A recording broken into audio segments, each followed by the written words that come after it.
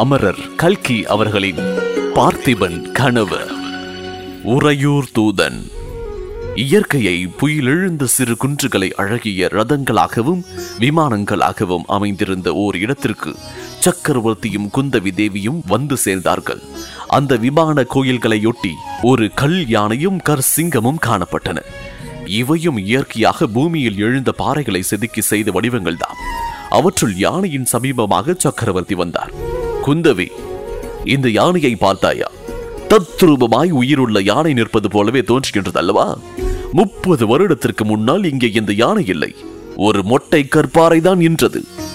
இப்போது இந்த கோயில்கள் எல்லோரும் அப்படித்தானே மொட்டை மலைகளா இருந்தன என்று குந்தவி கேட்டார்.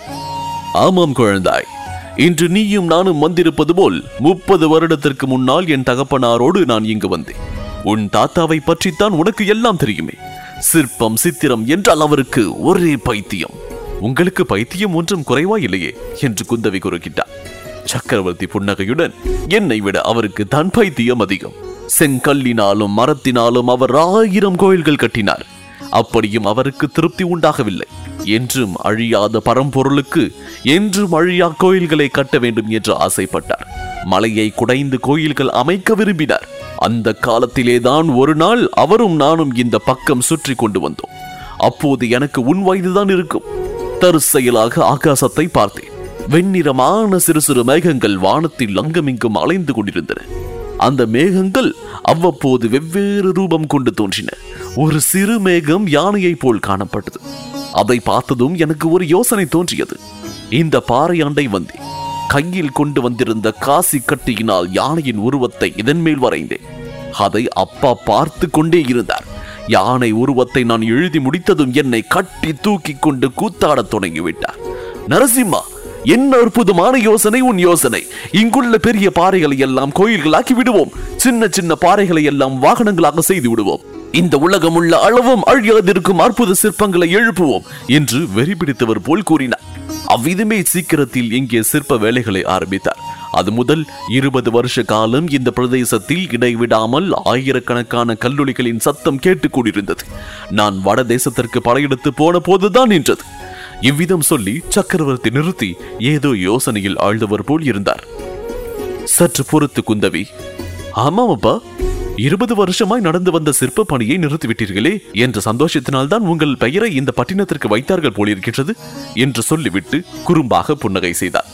அதை கேட்ட சக்கரவர்த்தி உறக்க செலுத்திவிட்டு, இல்லை அம்மா, இந்த சிற்ப புரி தோன்றுவதற்கு நான் காரணமாயிருந்தபடியினால் தான் என் தகப்பனார் இப்பட்டினத்திற்கு என் பெயரை அளித்தார். நரசிம்மன் என்ற பெயரோடு எத்தனையோ ராஜாக்கள் வரக்கூடும். மாமல்லன் என்ற பட்ட பெயர் வேறொருவரும் வைத்துக் கொள்ள மாட்டார்கள் என்றும் யோசித்து அப்பா இந்த பட்டினத்திற்கு மாமல்லபுரம் என்று பெயர் சூட்டினார். அப்பாவுக்கு என் மேலேதான் எவ்வளவு ஆசை என்று கூறி மறுபடியும் யோசனையில் ஆழ்ந்தார். ஆமாம், தாத்தாவுக்கு உங்கள் பேரில் இருந்த ஆசையில் 100ல் 1 பங்கு கூட உங்களுக்கு என் அண்ணா மேல் கிடையாது. இருந்தால் அண்ணாவை கப்பல் ஏற்றி சிங்களத்துக்கு அனுப்புவீர்களா என்று கேட்டாள் குந்தவி. குழந்தாய் கேள், என்னுடைய இளம் வயதில் எனக்கு எத்தனையோ மனோரதங்கள் இருந்தன. அவற்றில் பல நிறைவேறின. ஆனால் ஒரே ஒரு மனோரதம் மட்டும் நிறைவேறவில்லை. கப்பல் ஏறி கடல் கடந்து தூர தூர தேசங்களுக்கெல்லாம் போய் வர வேண்டும் என்று நான் அளவில்லாத ஆசை கொண்டிருந்தேன். அதற்கு என் தந்தை அனுமதிக்கவில்லை. நான் இந்த பல்லவ சிம்மாசனத்தில் ஏறிய பிறகு கடல் பிரயாணம் செய்வதென்பது முடியாத காரியமாகிவிட்டது. எனக்கு கிடைக்காத பாக்கியம் என் பிள்ளைக்காவது கிடைக்கட்டுமே என்றுதான் உன் தமையனை சிங்கள தீவுக்கு அனுப்பினேன். இன்னும் எனக்கு எந்த சிறு பிள்ளையிடமாவது அதிகமான பிரியம் இருந்தால் அவனையும் கடற்பிரயாணம் செய்து வரும்படி அனுப்புவே என்றார் சக்கரவர்த்தி. அப்படியானால் உங்களுக்கு என்னிடம் மட்டும் பிரியம் இல்லை போலிருக்கின்றது என்று குந்தவி சொல்வதற்குள்ளே, உன்னை கப்பல் ஏற்றி அனுப்ப எனக்கு பூர்ண சம்மதம். ஆனால் நீ பெண்ணாய் பிறந்து விட்டாயே, என்ன செய்கின்றது? ஒவ்வொரு சமயம் நீ பிள்ளையாய் பிறந்திருந்து உன் தமையன் பெண்ணாய் பிறந்திருக்க கூடாதா என்று எனக்கு தோன்றுவதுண்டு என்றார் சக்கரவர்த்தி. நான் மட்டும் ஆண் பிள்ளையாய் பிறந்திருந்தால் உங்களை இத்தனை காலமும் இந்த சிம்மாசனத்தில் வைத்திருப்பேனா? கம்சன் செய்ததை போல் உங்களை சிறையில் போட்டுவிட்டு நான் பட்டத்திற்கு வந்திருக்க மாட்டேனா? அண்ணாவுக்கும் ஒன்றுமே தெரியாது, சாது. அதனால் நீங்கள் சொன்னதும் கப்பலேறி போய்விட்டான் என்று குந்தவை சொல்லிவிட்டு அந்த மலை கோயில்களை சுற்றி ஓடியாடி பார்க்க துவங்கினார். சிறிது நேரத்திற்கெல்லாம் சக்கரவர்த்தி, வா குழந்தாய், இன்னொரு முறை சவகாசமாய் பார்க்கலாம். ஊரில் ஜனங்கள் எல்லோரும் நம்மை எதிர்பார்த்து கொண்டிருப்பார்கள் என்றதும் குந்தவி வரண்டை வந்து, அப்பா, இந்த கோயில்கள் இன்னும் அரைக்குறையாகத்தானே இருக்கின்றன.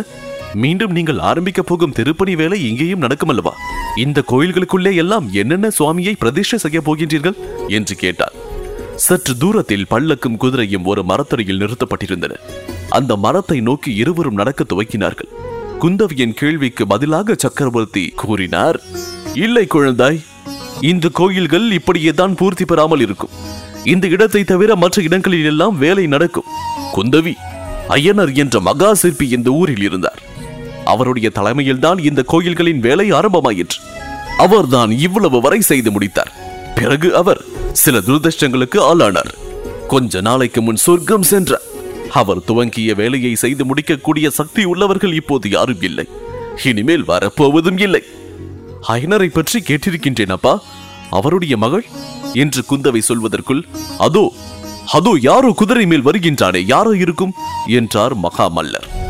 பேச்சை மாற்றுவதற்காகவே அவர் சொன்ன போதிலும் உண்மையில் கொஞ்ச தூரத்தில் ஒரு குதிரை வந்து கொண்டுதான் இருந்தது. சக்கரவர்த்தியும் குந்தவியும் மரத்தடிக்கு போய் நின்றதும் அங்கே குதிரை வந்து நின்றதும் சரியாயிருந்தன. குதிரை மேலிருந்தவன் விரைவாக இறங்கி பயபக்தியோடு சக்கரவர்த்தியின் அருகில் வந்து ஒரு ஓலையை நீட்டினார். அடியேன் தண்டனம், உறையூரிலிருந்து வந்தேன். அச்சுத பல்லவராயர் இந்த ஓலையை ஒரு கணமும் தாமதியாமல் சக்கரவர்த்தியின் திரு சமூகத்தில் சேர்ப்பிக்க வேண்டும் என்று கட்டளையிட்டார் என்றார். சக்கரவர்த்தி ஓலையை வாங்கிக் கொண்டார். அதில் என்ன எழுதியிருக்கின்றது என்று பார்க்காமலேயே தூதனை நோக்கி, நீ போகலாம், இதில் அடக்கிய விஷயத்தை பற்றிய கட்டளையை நேற்று அனுப்பிவிட்டோம் என்றார். தூதன் தண்டம் சமர்ப்பித்து விட்டு திரும்பி விரைந்து சென்றார். நன்றாயிருக்கின்றதப்பா, நீங்கள் ராஜ்ய பாரம் செய்கின்ற லட்சணம். ஓலை வந்தால் அதை படித்து கூட பார்க்கின்றதில்லையா என்று கோமகள் கேட்டார். என்னுடைய ஞான திருஷ்டியில் உனக்கு நம்பிக்கை இல்லை போலிருக்கின்றது. இந்த ஓலையில் என்ன எழுதியிருக்கின்றது என்று சொல்லட்டுமா? சோழ ராஜகுமாரன் விக்ரமன் இந்த புரட்டாசி பௌர்ணமி என்று சோழ நாட்டின் சுதந்திர கொடியை உயர்த்த உத்தேசித்திருக்கின்றார். அவனை என்ன செய்வது என்று தளபதி அச்சுத பல்லவராயன் கேட்டிருக்கின்றார். நீ வேண்டுமானால் படித்து பார் என்று ஓலையை குந்தவியிடம் கொடுத்தார். குந்தவி அதை படித்துவிட்டு வியப்போடு சக்கரவர்த்தியை நோக்கினார். உங்களிடம் ஏதோ மந்திர சக்தி இருக்கின்றதப்பா, அந்த மந்திரத்தை எனக்கும் சொல்லிக் கொடுக்க கூடாதா என்றார். சக்கரவர்த்தி குதிரையின் மேலும் குந்தவி பள்ளக்கிலும் அமர்ந்தார்கள். வழியிலும் கோமகள், அப்பா, அந்த ராஜகுமாரனுக்கு என்ன அவ்வளவு அகந்தை? மாமல்ல சக்கரவர்த்தியின் கீழ் கப்பம் கட்டி கொண்டு வாழ கொடுத்து வைக்க வேண்டாமா? அவனை நீங்கள் சும்மா விடக்கூடாது, தகுந்த தண்டனை கொடுக்க வேண்டும் என்றார். ஆமாம் குழந்தாய், ஆமாம், அவனை சும்மா விடப் போவதில்லை. காஞ்சிக்கு அழைத்து வர செய்து நானே தகுந்த தண்டனை விதிக்கப் போகின்றேன் என்றார் சக்கரவர்த்தி. இதன் தொடர்ச்சியை கலை திருநாள் இதில் தொடர்ந்து கேட்கலாம். இதுவரை அமரர் கல்கி அவர்களின் பார்த்திபன் கனவு கேட்டீர்கள். உங்களுக்காக வழங்கிய நான் DJ முருகா.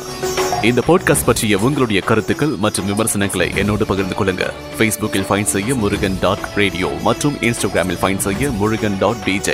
எங்களுடைய சவுத் ரேடியோஸ் குழுமத்திற்கு 5 நட்சத்திர மதிப்பெண்களையும் மற்றும் உங்களுடைய அன்பான ஆதரவையும் வழங்கிடு சவுத் ரேடியோ செயலியின் ஹோம் பேஜ் பகுதியில் உள்ள அனௌன்ஸ்மெண்ட் பிரிவிற்கு செல்லுங்கள். மீண்டும் மற்றொரு பாட்காஸ்டில் சந்திப்போம். உங்களின் அன்பான ஆதரவிற்கு நன்றி.